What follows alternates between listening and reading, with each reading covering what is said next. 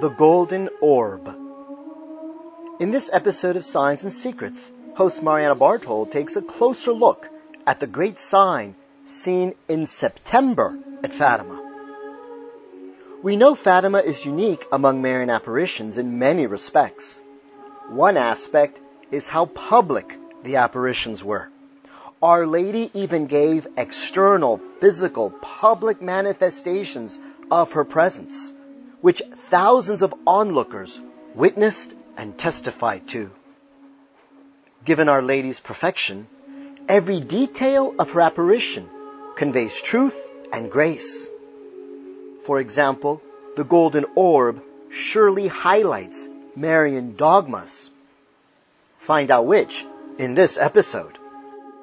And we can certainly conclude that Fatima's intimate and profound connection to doctrine, as well as its very public nature, are just two more factors which disprove that specious argument that Fatima is just quote-unquote private devotion.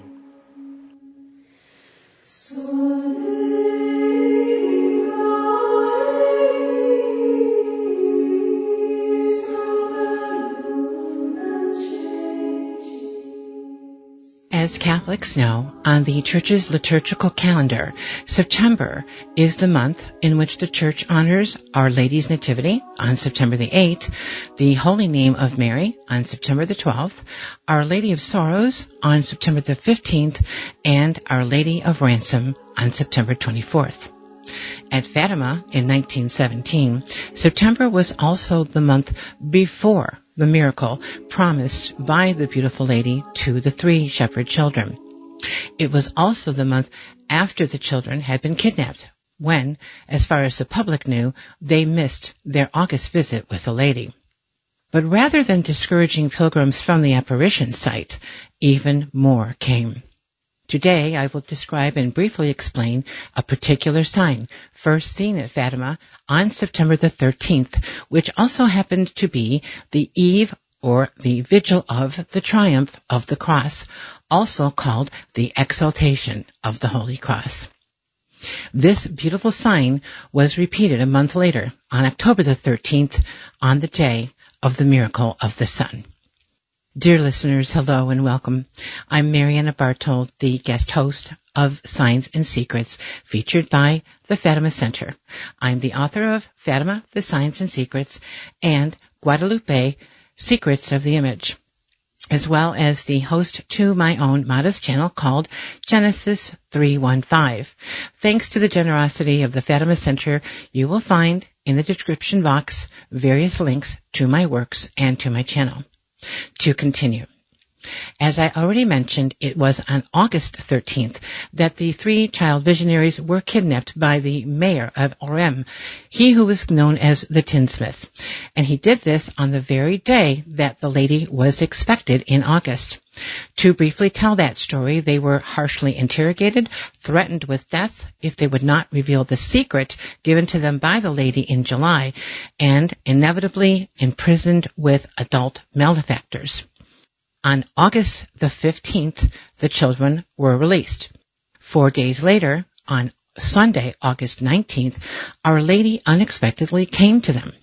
She again promised a miracle in October, so that all may see and believe. But she also told the children, if you had not been taken away to the city, the miracle would have been greater.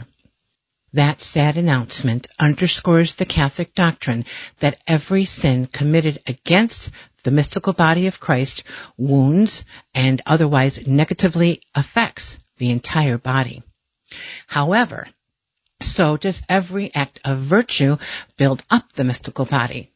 And in consideration of that truth, we should ponder if the children's fortitude, moral courage, and yes, even when under the threat of death by a secular authority who had the means to do it, their final perseverance in response to the graces given to them by God may also have been the reason for the new sign which first appeared at Fatima on September the 13th.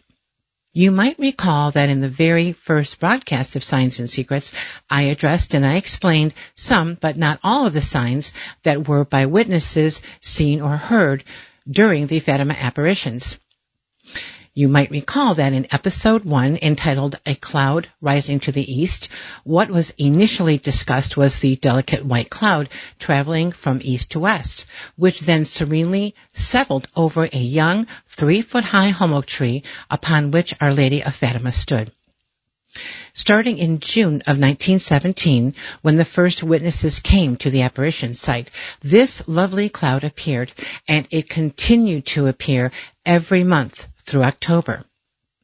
By the way, I mention this cloud because it also plays a new part, so to speak, with the new sign first seen in September.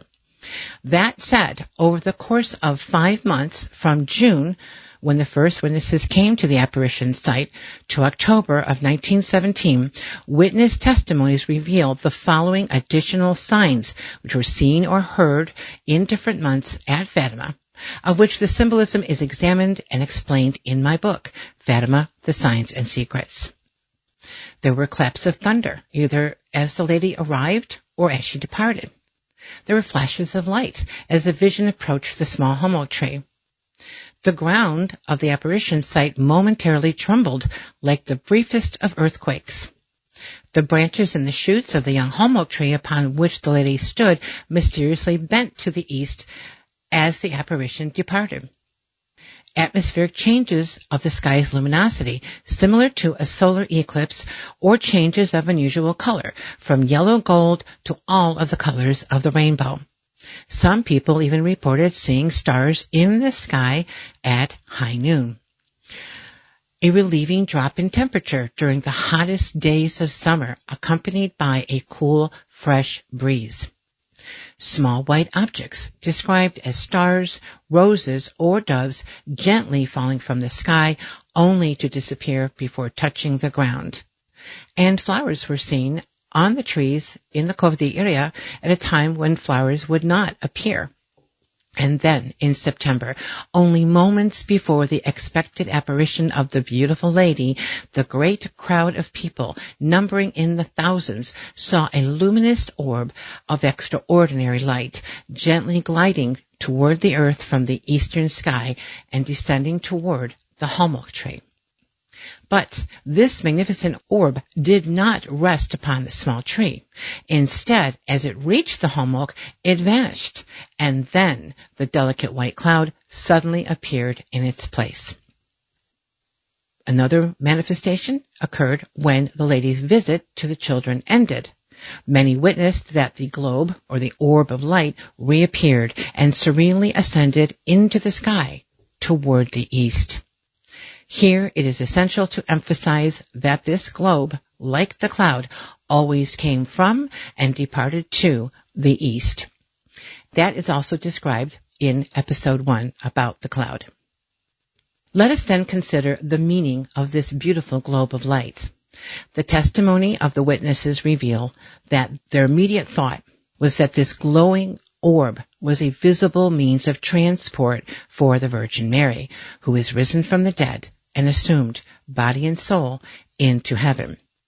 In other words, this globe draws attention to the Assumption of the Blessed Virgin. Now, in 1917, the Assumption of the Virgin Mary was a church doctrine, which would be solemnly defined in 1950 as a dogma which was to be held and is to be held by all the faithful. When reflecting on this Fatima sign of the luminous globe, one comes to the realization that at no other church-approved Marian apparition did Our Lady exhibit any display of being carried, so to speak, from heaven to earth. For example, in the 1830 apparitions of the Rue de Bec to Saint Catherine Labouré, the Virgin suddenly appeared in the chapel. The saint could even hear the rustling of the lady's long gown. With one exception, there were no bystanders to attend or attest to any other outer signs, and so it must follow that none were given. And in fact, in the one case in which the saint, at prayer with her other sisters, that means her sisters the nuns, saw the Virgin in the chapel, but not one other person was even aware that a heavenly vision was taking place. Then there was the 1846 apparition of Our Lady at La Salette. It was a one-time apparition, and there were no witnesses except for the two visionaries. The 1858 apparitions at Lourdes, France were different because Lourdes is the first of modern apparition sites where there were onlookers. Saint Bernadette Soubirous stated that the lady came to her simply appearing in the grotto niche. But when she was pressed for details, she did say that a golden cloud within the niche quickly preceded the lady's appearance. The people who came to Lourdes during Saint Bernadette's apparitions would testify to the saint's demeanor during her ecstasies, but none reported any sensible signs attesting to the vision's presence. In other words, neither at Lourdes nor at later sites like Pont-Maine and Pelvoisin were there any public manifestations of the Virgin traveling to or from the apparition site. There was no cloud, no orb, not even the tiniest glimmer of celestial light witnessed by the spectators. Neither were there other signs like those at Fatima, like a flash of lightning, brief claps of thunder, trembling of the ground, the gentle rain of small white objects described as petals, doves, or stars, or any atmospheric changes of color, light, or temperature. The one-time apparition of Pont-Maine does have one exception, which were 3 stars in a triangular formation that onlookers saw only on the one night in which the Virgin appeared. Those 3 stars were never seen again. And of course, this observation does not include Our Lady of Knock, which was a singular appearance witnessed by anyone who came to the apparition site. In addition to the dogma of the Virgin's Assumption, it seems that the Fatima globe simultaneously reminds us of the Virgin's magnificent office in the whole of salvation history. For example, Saint Bernard addressed the Lady Mary as the heavenly chariot, while Saint John Geometra saluted her by saying, "Hail, resplendent car," signifying that, quote, she is the car in which her clients mount to heaven, unquote. Saint Athanasius said, quote, "And thou, O Lady, was filled with grace, that thou mightest be the way of our salvation and the means of ascent to the heavenly kingdom," unquote. This magnificent orb of light attests to her own words at Fatima when she said, "I am of heaven," and not "I am from heaven." As Father Hugh O'Laverty wrote in his book, quote, "God wishes to make use of Mary for the salvation of souls." The mysterious, beautiful globe confirms that the Virgin is assumed body and soul into heaven, and it simultaneously confirms the doctrine that Our Lady is the mediatrix between mankind and the Lord Jesus Christ. She herself is the heavenly chariot that leads souls to heaven when they cooperate with God's designs. This golden globe reminds me of what Our Lady said at Fatima to Lucia, and through her to us. Are you suffering a great deal? I shall never abandon you. My Immaculate Heart will be your refuge and the path that leads you to God. On a final note, dear listeners, please join me every other Wednesday here on the Fatima Center channel for more episodes of Signs and Secrets. Until the next time, may God bless you, and may Our Lady Mary keep you and yours under her starry mantle. Salve, Regina.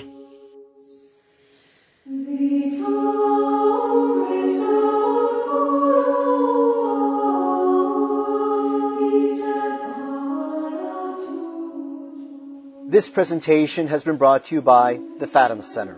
Copyright 2023. All rights reserved. For more resources regarding the message of Fatima and to support this vital apostolate with a donation, please visit our website, fatima.org, or call us at 1-800-263-8160. Immaculate and sorrowful Heart of Mary, be our salvation. Sacred Heart of Jesus, thy kingdom come.